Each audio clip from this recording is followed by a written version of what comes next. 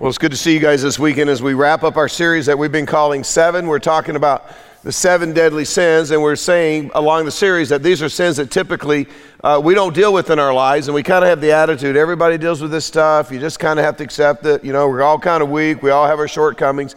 But the reality is if we don't deal with these sins, if we don't address these issues in our life, they can prevent us from living the life that God has designed us to live. And if you weren't here with us a few weeks ago when we started the series, you may be wondering where the idea of the 7 deadly sins came from, because you've checked the Bible, you Googled it. There is no verse in the Bible that talks about the 7 deadly sins. And even though you will find each one of these sins addressed in the Bible, you're not going to find a verse or a passage that talks about the 7 deadly sins. And that's because this was actually a list that was compiled by a group of theologians back in the Middle Ages. And believe it or not, when they put this list together, the sin of sloth or laziness, the one that we're looking at this weekend, actually was the first on the original list. And so I know what you're thinking, like, Mike, if it was first, why didn't you address it first? Why are we finishing the series with this one? And I have an explanation. First of all the deadly sins, this is probably the hardest one to address for me. It's the hardest one to prepare for, and that's why I saved it for last. See, this is what I'm thinking. At my age, 7 weeks, I could be dead and I not even have to do this. You know, Donnie or Chase would have to do this, right? But I made it. But here's the other thing about, this. Slothfulness, I thought, is this something we really need to deal with today? I mean, good gracious, yeah, we know we need to deal with lust. We talked about that last week. We all know we need to deal with anger. And when we talked about anger, it's been cool to hear how many of you have been set free because you finally dealt with it. We live in a country in a time where we have to deal with greed. We have to deal with gluttony. Just look at the statistics in America. But laziness, in fact, most of us could probably build a case, hey, we're not slothful. You know, we're not lazy. In fact, we could probably build a case that we're pretty busy. Look at our culture. We have a culture of workaholics. I've used the statistic before that the average family in America makes 13 commutes every day, just getting their kid to all the activities that their kids need to be at. I mean, we are a culture, a nation of busy people. So we could probably build the case that we need to be more slothful. We need to be more lazy. We need to be less productive. We need to be less busy. But this weekend, we're going to discover that sloth is actually a sin that may be preventing us from being the people that God has created us and called us to be. And we're going to see this principle in the story about a man, this is interesting, who knew ahead of time that he was going to die. And his name is Hezekiah. He was the king of Judah. It will not take a long time to develop the story, but I got to tell you, this is one of those stories that is going to keep you thinking for a while. So if you have your Bible this weekend, turn with me over to 2 Kings chapter 18. Most of you will never find it, so don't even bother. We'll put the verses up on the screen, right?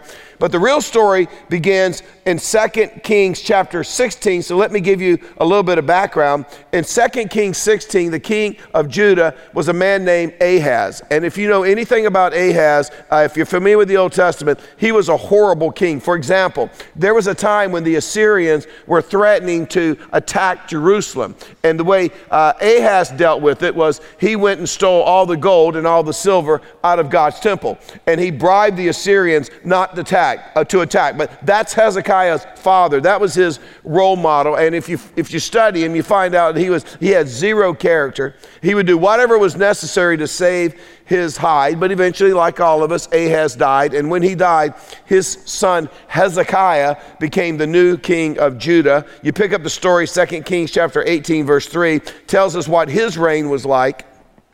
And it says, he did what was right in the eyes of the Lord, just as his father David had done. And that's a little confusing because I just said that his father was Ahaz, but now he refers to David. But the word father there could also, and maybe is translated in your Bible, ancestor. And so it's more of a lineage thing. And what it's saying is Hezekiah was more like David than he was like his own father. And he tells us why. If you go on and read, it says, he removed the high places, he smashed the sacred stones, he cut down the Asherah poles. These were all elements of worship that his father Ahaz had put in place. So we learned right away that Hezekiah was a remarkable young man. I mean, the minute he becomes king, he puts the temple of God back in order. He gets rid of all the false idols. He gets rid of all the idol altars. He restores the sacrifices. He restores worship. And once again, the people of Judah are hearing about the greatness of God, and they're hearing about the greatness of God because of this young, godly king named Hezekiah. In fact, Hezekiah was a great man of faith, and there's a really, really cool story in 2 Kings chapter 19. There's a king of Assyria. His name is Sennacherib. What a great name. Anybody ever name their kid Sennacherib, right? You could call him Sin for short. I mean, but anyway, maybe that's why you do it. But anyway, Sennacherib, he takes takes Jerusalem by hostage. And the way he does this is he cuts off the water supply that is actually located outside the city by seizing the well, cutting off the water, and so the fresh water can't get into Jerusalem. So basically they are dying of thirst.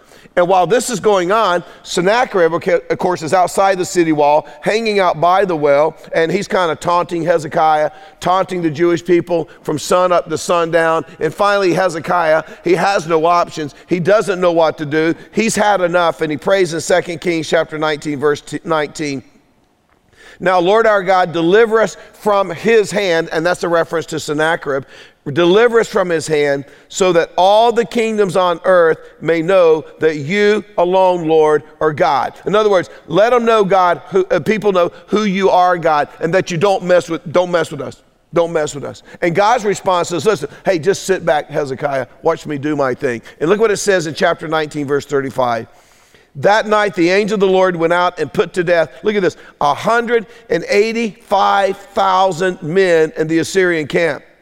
When the people got up the next morning, there were all the dead bodies. So they walked outside their tents. They stretched to take in the new day, and they look around, and there's 185,000 dead bodies, and they can't explain the dead bodies, and it freaks them out. And you read in the very next verse that Sennacherib, he ran home basically with his tail tucked between his legs, and you never read about him, nor do you ever hear about him again. And at this point in Hezekiah's life is good. In fact, I think that his approval rating, even on CNN, and I don't even think they like God, right? But even on CNN, I think his approval rating was off the charts, right? But out of the blue, you get to chapter 20, verse 1, and it says, in those days, Hezekiah became ill. It was at the point of death.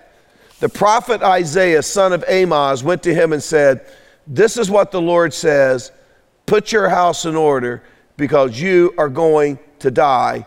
You will not recover. Now, a lot of us have probably had close brushes with death. Maybe you almost were in an auto accident and you realize, wow, that could have been it, right? You ever had one of those? One time I got stuck on a piece of a steak stuck in my throat at Ray's. And I was trying to get Laura to save me. And later on that night, she did give me the Heimlich, but I thought about 4 in the morning the next morning, I thought she didn't really have her heart in it. It made me worried me a little bit, right? But we've all had those close brushes with death, and I can remember the lights kind of going out, and I'm thinking, this is it. This is going to be embarrassing, right? And some of you men, see, you had a close brush with death this past week. I mean, your life flashed before your eyes because you didn't show up for Valentine's. So you dropped the ball on Valentine's, right? In fact, I have a guy on staff, and he told me that he forgot to tell his wife Happy Valentine's. So when he got to work, he called her and said, hey, honey, Happy Valentine's. She said, too late, click, right there. See, right there, his life flashes before his eyes. By the way, hey, listen, relationships are difficult. And marriages are difficult, and that's why I'm excited. Later on this spring, I'm going to do a series based on a book I'm writing on marriage and family, and there's a lot I want to talk about. But man, here's the cool thing, and let me just talk to the men for a second, ladies. You can check out and check the Duke State score or something. But the cool thing is this. There's a lot of things I've learned being married 40 years that can save you those near-death experiences, because your wife's going to ask you questions.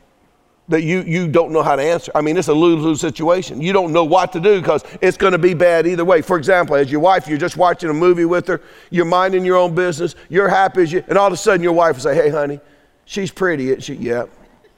You think she's prettier than I am? Boom, right there. What do you do? What do you do? I mean, you could die if you don't answer that question right. Now, I have figured out how you answer questions like that. Man, I'll just pass on my knowledge. This is the answer, no, and then immediately leave the room, okay? Just get out of the room as quick as you can, okay? Don't say, yeah, honey, she's prettier, but you have a better personality, or you're still pretty for your age. None of that will matter. Just say, no, leave the room, okay? Here's another one. Your wife's going to walk in one day. You're watching CNN, you're minding your own business, right? And she's going to drop this bomb on you. She's going to have a brand new dress on. She's going to have the tags hanging from it. She's going to say, honey, does this dress make my butt look big? I promise you, that is going to happen. This is the answer, no. And immediately leave the house. Don't just get out of it, leave the house, get in the car and go somewhere. See, a wrong answer would be, no, honey, your butt makes your butt look big. See, that would not be a good, or how about this one? I've seen it bigger. See, you'll mean that as a compliment, but I promise you, she's not going to take it that way, okay? See, so by what happens, you get in those situations and you think, it's over. Your life flashes before your eyes. And I'm sure it was the same thing with Hezekiah when he heard, your days are numbered. And so you can imagine he's devastated. He's no different than we are. And he prays, he pleads, he bargains, he weeps, he begs. And I think God's finally like, well, if you're going to be a big ball baby about it, I'll give you 15 more years. In fact, to prove that I'm going to give you 15 more years, this is what God says. I'm going to back up the sun. I'm going to back up the sun 10 steps, literally the word is degrees, on the temple stairs. It's an equivalent of about an hour. I'm going to back up the sun for an hour to prove to you my point that you can trust me, that I'm going to let you live for 15 more years. So a couple of numbers there that I want you to remember. The number 10, the number 15, because they're going to come into play in just a minute. So God goes through with it, right? And when Hezekiah realizes that God has given him this reprieve, I'm telling you, he hits the ground running. This is what he's thinking. I got a little bit of time, I got a little bit of opportunity, and there are three things, if you study the life of Hezekiah, that marked his legacy. First of all, Hezekiah took on a project that was related to the preservation of the Old Testament. Now remember, this is back in the days before printing presses. This is back in the days before desktop publishing. You couldn't just write a book and send it off to Amazon. The scriptures were handwritten and they were passed on hand by hand. And it required a group of scholars to do this meticulous transcribing work of writing the scriptures, doing it by hand, making sure that it was done accurately, that everything was the way it was supposed to be. And Hezekiah oversaw this group. And there's only one place in the Bible where they're mentioned, Proverbs 25, verse 1. It says, these are more proverbs of Solomon compiled by the men of Hezekiah, there's our guy, king of Judah.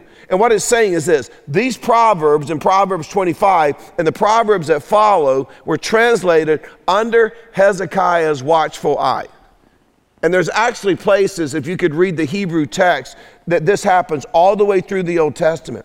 And we know that because there's a very curious signature that appears at the end of a number of Old Testament books. Actually, it's not a signature. It's three Hebrews letters, Heth, Zion, and Kaf. And they correspond to our English letters, H, Z, and K. In other words, that is how Hezekiah, once he proofread what had been transcribed, once he knew it was accurate, he would sign off by putting his initials, H, Z, and K. It was like the good housekeeping seal of approval. It's like you can trust what's being passed on to you. You can trust that this is God's original word. But Hezekiah wasn't finished. In fact, what grabbed my attention is a statement that Hezekiah made in Isaiah chapter 38, verse 20. He said this, the Lord will save me. This is after God has said, I'm going to give you 15 more years. And we will sing with stringed instruments all the days of our lives in the temple of the Lord. But there aren't any songs here. There is no poetry here. So where are the songs? What's the significance of the songs? But when you think about songs in the Bible, what book do you think about? You think about the book of what? It's the book of Psalms, right? So it's interesting. If you go to the book of Psalms, tucked away in the book of Psalms is a cluster of 15 Psalms, and they're known as the Ascent Psalms. In other words, the sun ascended. It backed up. So they're found in Psalm 20 through Psalm 134. David's connected to 4 of the Psalms. Solomon's connected to 1 of the Psalms. But the other 10 are from Hezekiah. And again, why is that significant? Well, 10, the number of stairs or number of degrees that the sun backed up on the temple steps. 15, the number of years that God added to Hezekiah's life. And so think about it. Hezekiah used those 15 extra years that God gave him to write 10 Psalms that now are a part of the Bible. They're now a part of God's recorded word. They are a part of his legacy. But that's not all. You remember the well that Sennacherib choked off from outside the city? Let me show you one more thing about Hezekiah. 2 Chronicles chapter 32, verse 30. It was Hezekiah who blocked the upper outlet of the Gihon spring and channeled the water down the west side of the city of David. And notice what it says. He succeeded in everything he undertook. Let me tell you what that's saying. Hezekiah decided, hey, that's never going to happen to us again. So he dug a spring from the Gihon spring under the city wall of Jerusalem into the city to make sure that they could never be put under siege again by somebody taking over the well. And just so you know, that tunnel was cut through solid rock. It's 1,700 feet long, which is the equivalent of almost 6 football fields. And every time I take a trip to Jerusalem, we actually crawl down some steps, and I'll show you, we walk through that tunnel that was carved out by Hezekiah. You can still see the chisel marks, but this is what's amazing about it. You want to talk about technology. Hezekiah had 2 groups of men. One started at the Gihon Springs, one started inside the city of the Jerusalem, inside the walls, and they began to dig toward each other. And they dug for the length of 6 football fields, and they met up in the middle, and one was less than a quarter of an inch lower than the other. No technology, no GPS. It is absolutely amazing. But my point is this. When Hezekiah realized that his time on this earth was limited, this is what happened. He made the necessary adjustments to maximize his usefulness to God.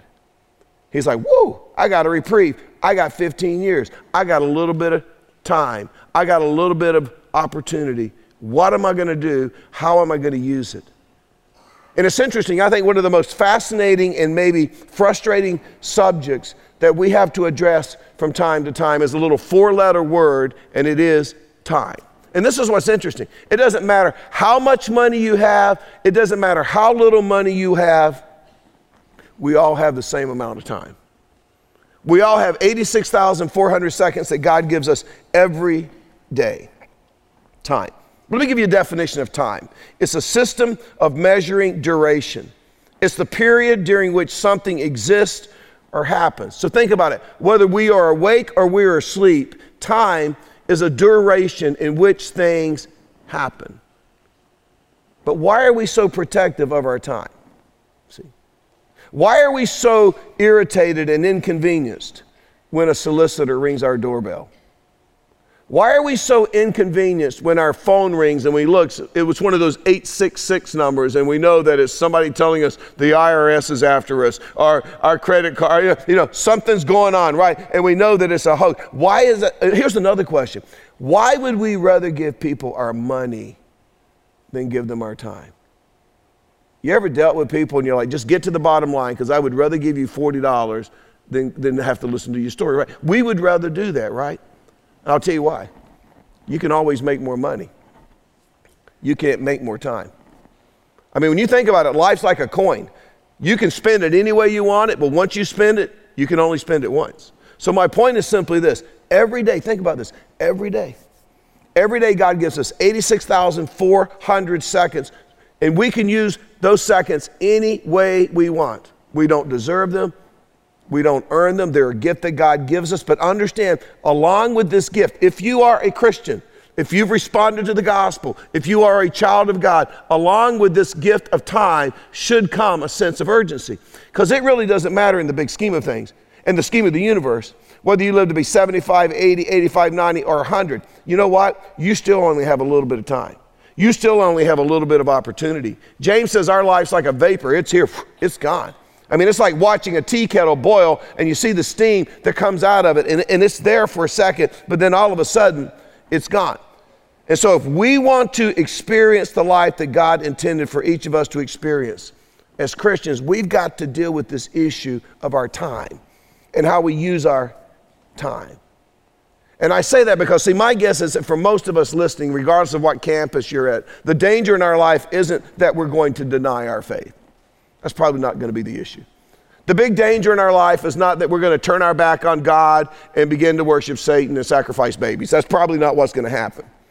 The danger that most of us face as Christians is that we will get so busy, we get so distracted with all the stuff that's going on in our lives, with all the stuff that's going on at work, with all the stuff that's going on with our kids, with all the stuff that's going on in our neighborhoods, that we become mediocre versions of what God intended us to become.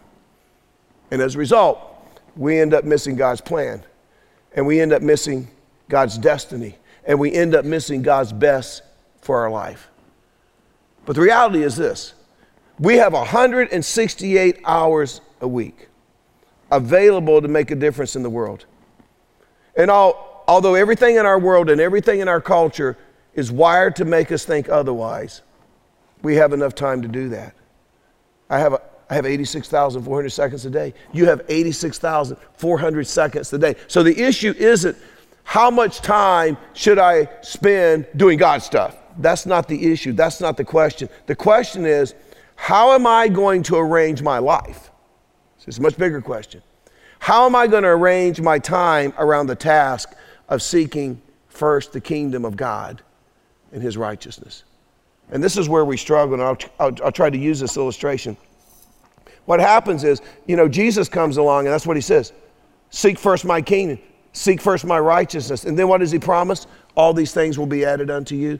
But we get it backwards. We seek our life first. We think, man, I would love to seek the kingdom of God, but I got to work. Because you know what? I got a mortgage to pay, and I got kids I'm going to have to send to college, and I'm going to have to retire one day, and I got a beach house I got to pay for, and I got to get my kids to soccer practice. And we do all these things, and then as a result, and I actually wrote down on these ping pong balls, as a result, I got here, kingdom of God. It's like there's just not enough room in our lives for the kingdom of God.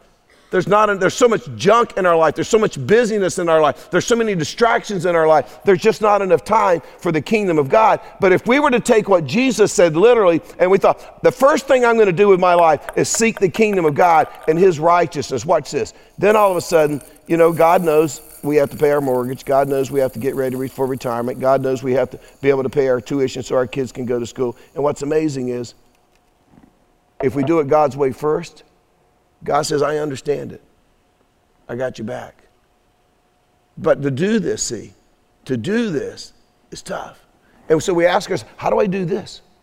Do I trust God really enough that I can seek first his kingdom and his righteousness, and then he will take care of all these things? The culture that I live in knows that I need to be taken care of. How do I actually do this? The bottom line is, you know what? I do whatever it takes to do this. I do whatever it takes. I got to figure that out because, see, I only have a little bit of time and I have a little bit of opportunity. So here's the big question we have to think about. Are we living our life with that kind of urgency? With that sense of urgency? Here's maybe a better question. Where and how are you investing your life? So that's a better question. Are you investing your life in God's kingdom, or are you investing your life in this life? Because all you have to do is read the Gospels. And Jesus made it very, very plain. He says, listen, if you're a Christian, if you're a follower, if you're a disciple, one day you're going to stand before God and you're going to give an account of your life, of how you used your life, how you used your time. Paul talks about it in 1 Corinthians chapter 3. He says, after we get to heaven, we're going to stand before God and we're going to be rewarded according to how we actually used our life, how we invested it in God's kingdom. Now, let me just give you a heads up. Investing in this life is like investing in a company that you know ahead of time is going to go out of business. You may be paid a dividend here and there, but eventually you're going to lose all of your investment. Eventually, you're going to lose all of your capital because eventually you're going to die. As I say, the statistics on death are quite impressive. 1 out of 1 person dies. It's just a matter of time, right? So we have to, as Christians, we either embrace that and believe that, or we don't embrace it and we don't believe it. But we have to get to the place we understand, there is more to life than just living and working and trying to grab a little vacation here and there and maybe getting over to the lake or getting down to the beach and just trying to make it through the day until we eventually die. I'm telling you something. If that's all there is to life, then we ought to be depressed. If that's all there is to life, you know what? We ought to be disgusted. If that's all there is to life, we ought to be discouraged. If that's all there is to life, we should probably take Xanax at communion. That's probably what we should do. I mean, if that's all there is to life. But here's the good news.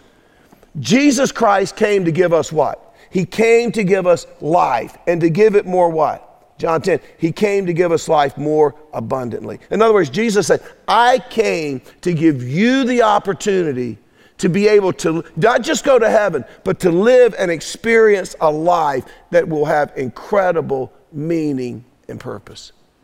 I'm going to actually partner with you.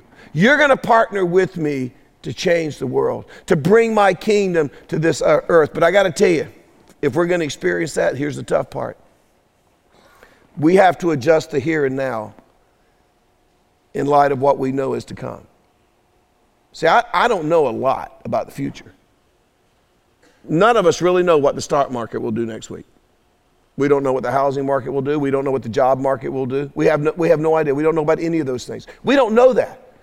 But what we do know, if you're a Christian, is that one day we're going to stand before God.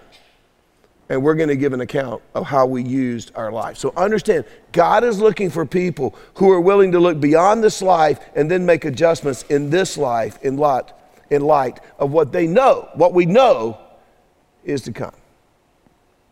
That's easy to say. That's tough to do. It's tough to do. It's tough to make those kinds of decisions. When I was younger and out of college, and Laura and I were fresh married, in fact, I was a youth pastor, I don't know why, but I really got into rock climbing. And so I would go out to Joshua Tree, and there's a lot of rocks out there and cliffs, and these are pretty sheer. And literally, we wouldn't even take tents. We would sleep on the desert floor, and we would just rock climb. And I can remember in the process of rock climbing, there was a technical term called a commitment move. And the commitment move determined whether or not you were actually going to succeed in completing the climb. And it usually came when there was very, very little to hold on to, and there weren't footholds were basically non-existent. And when you get there, especially if you're 100 feet up in the air, 150 feet up in the air, there's just this tendency, you begin to freeze, you begin to panic. And if you stay in that condition, see, the longer you stay there, your muscles, they begin to cramp up, exhaustion begins to set in. There was a number of times, I'm not trying to gross you out, I lost my breakfast hanging on the side of a cliff thinking, how in the world am I going to get from this place to where that is? And am I willing to make the commitment to make that move? And in that moment, see, you either go for it or you quit. You either make the commitment move or you bail out and you figure out, how do I get back down this mountain? Now, here's my big question I want to challenge you with this weekend. What's keeping you from making the commitment move? To seek first the kingdom of God and his righteousness. What's keeping you from making the commitment move? That you trust God, that you're going to begin to invest your life in the lives of others. Because I'm telling you, if you're a Christian, now if you're here and you're just checking out Christianity and you're not even sure if you believe any of this stuff, that's okay. You're off the hook this weekend. But if you're a Christian and you don't have time to invest in God's kingdom and his righteousness, if you're a Christian and you don't have time to invest your life in the lives of others, see, you're either using the time that God has given you the wrong way, or you're lazy. You're lazy. So what are you missing out on because you're too slothful to go for it? See, you can't make the commitment move. I want to give you a couple of practical things that you can begin to do to make a difference immediately. One would be simple as this. Start moving. This is what I call low-hanging fruit. And what I mean by that, there are several moves you can make that could make a difference in the kingdom of God through Hope Community Church. For example, when you come to church, I know a lot of you love to grab those end seats. Why don't you find someone to sit beside? Instead of leaving a seat, what if you sat beside someone that you never met before? How freaky is that, right? Right. We're like, oh, I don't know them. I'm not going to sit beside them. I'm going to leave a seat. It's church people. They're not going to bite you. And if they do, we have really good insurance. It's not going to be that big of a deal, right? Right. But what if we started acting like the church?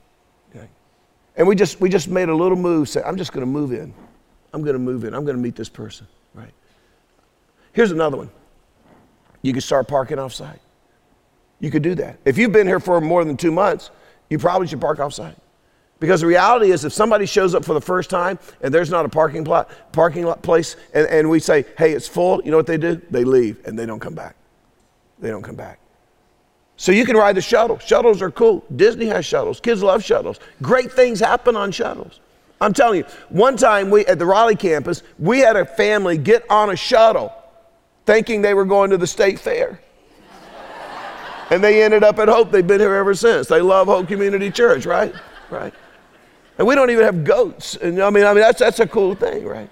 We have a couple at our church. They met on the shuttle. Started dating, fell in love, got married, have beautiful kids now. Cool stuff happens on the shuttle. But it's a little move that you can make. It's a little inconvenience that you could make that allows God to do something. Some of our campuses, you know, your Sunday mornings are packed and there's nowhere to sit. We have Saturday night services. You know, at Apex, we have Sunday night services. If you travel, you can get back on Sunday and go to Apex. But you can make that move to another service so you could free up a seat for people who are going to come for the first time.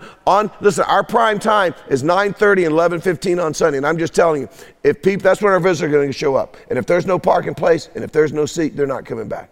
So you can begin by just start moving. I want to remind you guys, this is not a country club. This is not a place where like membership has its privileges, right? In fact, if you're a Christian and you're looking for a place just to be entertained, to be a spectator, this is not the right church for you. We are on a mission to change the world. So I would encourage some of you, start moving. Be a little inconvenienced. You know what? It actually will build character. It actually will build character. So that would be my first point. There's some low-hanging fruit, but that's the way that you can begin to make a difference in the kingdom of God just around Hope Community Church. Here's a second one. Start serving. Let me give you a definition of serving. See a need and meet it. See a need and meet it. And you know what a lot of people say when it comes to serving? Well, you know, I'd like to serve, but my spiritual gift is this, and since that role is not available, I don't serve. Well, you know what? Jesus saw a need when he saw disciples with a bunch of dirty feet and he got on his hands and knees and washed their feet. I don't think that was Jesus' spiritual gift, to be honest with you. But he saw a need and he said, I'll meet that need. You know what Jesus said about serving? He said, hey guys, want to be great? Be a servant. Then he said this, I didn't come to be served. I came to serve. I came to lay down my life to be a ransom. That's why I came. So he says, if you want to be great, start serving. Now let me ask, when we talk about serving, everybody goes, ooh. But listen, we're not asking you to give 40 hours a week.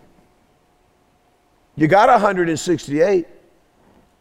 Could you give one? I mean, maybe could you give two? Right? Do you know that we have 1,100 people, this is just across the Apex, Raleigh, and Morrisville campus. We have 1,100 people that serve at our 3 campuses right here every weekend. Every weekend. That's a lot of people. And I'm like, some of you are like, that's awesome. The problem is we need almost 1,425 people every weekend to serve. So we got room for over 300 people to get involved and make a difference every weekend. And I always say the cool thing about a big church like Hope, you know, church I grew up in, you changed diapers or you taught Sunday school, right? That was pretty much it. I started teaching Sunday school when I think I was in the 8th grade, you know, so they let me do that, right? But at a church like Hope, man, listen, you can work in a coffee shop. You can work in a food pantry. You can work in the kitchen. You can be a greeter. I mean, you can smile, can't you? You can do that. I bet you could do that. You could be in parking lot attendant and you get to wear one of those fashionable orange vests. That's cool, right? Shuttle driver. I mean, you know, when you bring back the bumper crops, the bags of food, there are people that collect them and deliver them to under-resourced areas where they make a difference. We have people that volunteer to work with lights, sound, you know, cameras, music. Did you know it takes almost 800 volunteers every week to make Kid City go? But I checked this week with the director of Kid City. You know how many we had last week? 520. That means we're not operating at that optimum level where we really could be impacting kids' lives. Let me tell you something. 98% of people who accept Christ do so under the age of 18. Did you know that? That's why Kid City is so important. That's why HSM and middle school ministries is so important. More people were going to be reached at that age for the kingdom of God than any other age. But we got to see that need. We've got to see that opportunity. And I know what some of you are thinking, because, man, I've been doing this a long time. I know what some of you are thinking right now. Well, Mike, if you just knew how important I was, you know, because I'm just so important. In fact, Mike, I am confident when I stand before God and God says, why didn't you serve? And when I tell him how important I am, he goes, wow, you are the exception. You're great and you never have to serve. You get to stand over here all by yourself, right?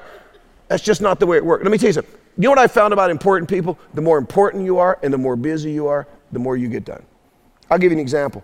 I got a neighbor, married, got 3 kids, between the age of 8 and 13, right? CEO of 2 companies. And he volunteers on Sunday morning as a small group leader for 5-year-olds at our Apex campus.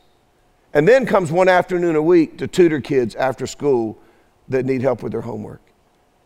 And it's amazing what that guy can get done, because busy people get stuff done. Because, see, they use their time wisely. And you know what he wants to talk about more than anything else when I see him out in the driveway? About what happened with one of those 5-year-olds in that small group on a Sunday morning at Kid City. He just lights up. I got another friend, Tim. Tim also lives in my neighborhood. Tim's funny. His wife signed him up for work for Kid City. He was so angry. She signed him up to be a small group leader. You know what Tim does? He's a big shot at SAS. In fact, one time I said, what do you do? And he says, I make PowerPoints. I'm like, God, that's depressing. I'll give you a job at Hope making top PowerPoints, right? You don't have to. But no, actually what he was being humble. He pretty much trains the sales staff who go out and sell their software all over the world. Listen, Tim flies on SAS's private jets. That's how important he is. In fact, last weekend he was flying and he took a picture of the 2 pilots who were flying the jet, flying him down to Florida. Both pilots go to Hope. You know, he was so excited about that. But Tim, you know what Tim does? He's a small group leader. 5-year-old kids, Sunday morning. And he loves to tell the story. He doesn't love to tell it, but he tells the story with such passion of a little boy in his classroom who the day before, on a Saturday before Sunday, his dad, who was a tree trimmer, fell out of a tree and died. And his opportunity to stand there. And I got to tell you, we need men. I'm tired of this culture we're developing where men are just such bad guys. We need men to take a stand in the church. I thank you ladies for leading us, but men, we need you to do some leading too. And I was so cool. After one of our services, I saw one of my neighbors. He's just a macho guy. And he says, man, I just went and signed up to serve in Kid City. We need that. But we need you to sign up. And I got to tell you, you know why Tim does that? Because he knows SAS is a great company and he knows it pays the bills. But you know what he'll tell you? A lot more rewarding sitting on the floor with those 5-year-olds, knowing you're making a difference in their life. See? That's what we're talking about. By the way, one of the pilots, I told you they both go, one of the pilots operates a camera at the Sunday afternoon services at our Apex campus. So even a guy who's flying all over the world with Mr. Goodnight can find time to be a servant, to make a difference in the kingdom of God. But the bottom line is you got to start serving. Because here's the thing. This is what you need to understand. You say, well, Mike, you sound like you guys really need something. No. You need to serve for your own sake, because it can change your life. Watch this video.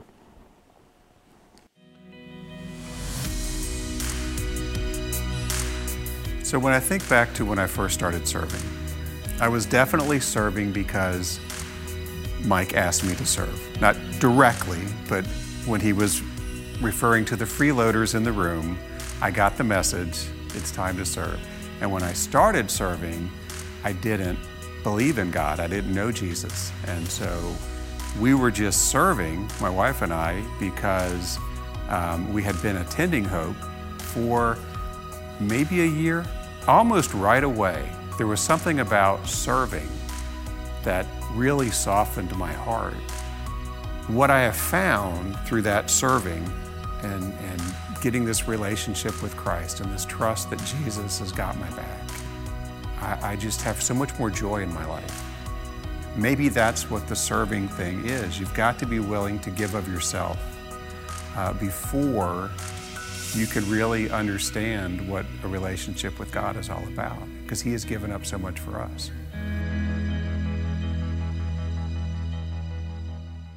See, it's life-changing. So why is this so important? I'll tell you why. Because somewhere right now, there's a family in our community and they don't give a rat's behind about God or Jesus or the church. From their perspective, they got it all together. In their mind, church is for losers.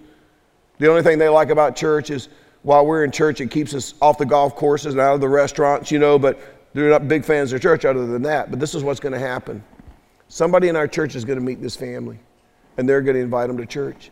And they're going to have an incredible, relevant church to invite them in. And a church where they can be loved the minute they walk in the door. They can be accepted the minute they walk in the door. And you know what that family's going to say? No, we're not church people. We're really not interested. Thank you very much. But then I can promise you, this is what's going to happen one day, because it happens to all of us. They're going to have a crisis in their life.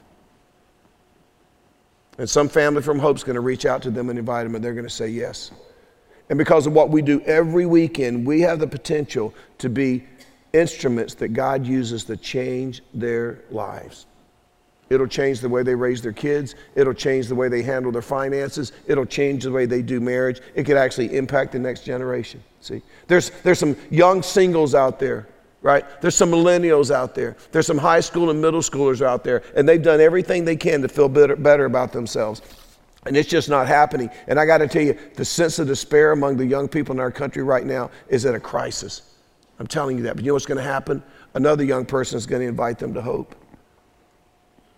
And they're going to have a totally different take on life.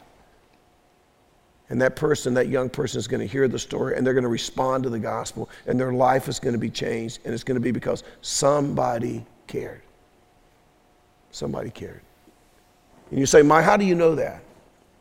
I know that because, see, that's the kind of story that I hear every week. Let me tell you something. If you're not investing your life, you're just spending your life. Let me say it another way. If you're not investing your life, as a Christian, you're wasting your life. So my challenge to you this weekend is make the commitment move. Begin to serve others and see what God does in your own life. It will blow your mind. Let's pray. Father, we thank you that you've given us this opportunity to serve one another. And I think of what Paul said in Philippians chapter 2, we actually have to put the needs of others above our own needs before we can do that. And right now we need people to serve at Hope. People at Hope need to serve for their own well-being. But yet at the same time, right now, there are husbands who need to go home and serve their wives. Wives who need to go home and learn how to serve their husbands. Parents who need to learn how to serve their children, and children who need to learn how to be servants to their parents. And I pray that you will help us develop a mindset of being a servant, where we see a need and we meet it. And Father, we thank you for the opportunity we have to be partnering with you to reach the triangle and change the world. I'm excited to see what you're going to do. In your name we pray. Amen.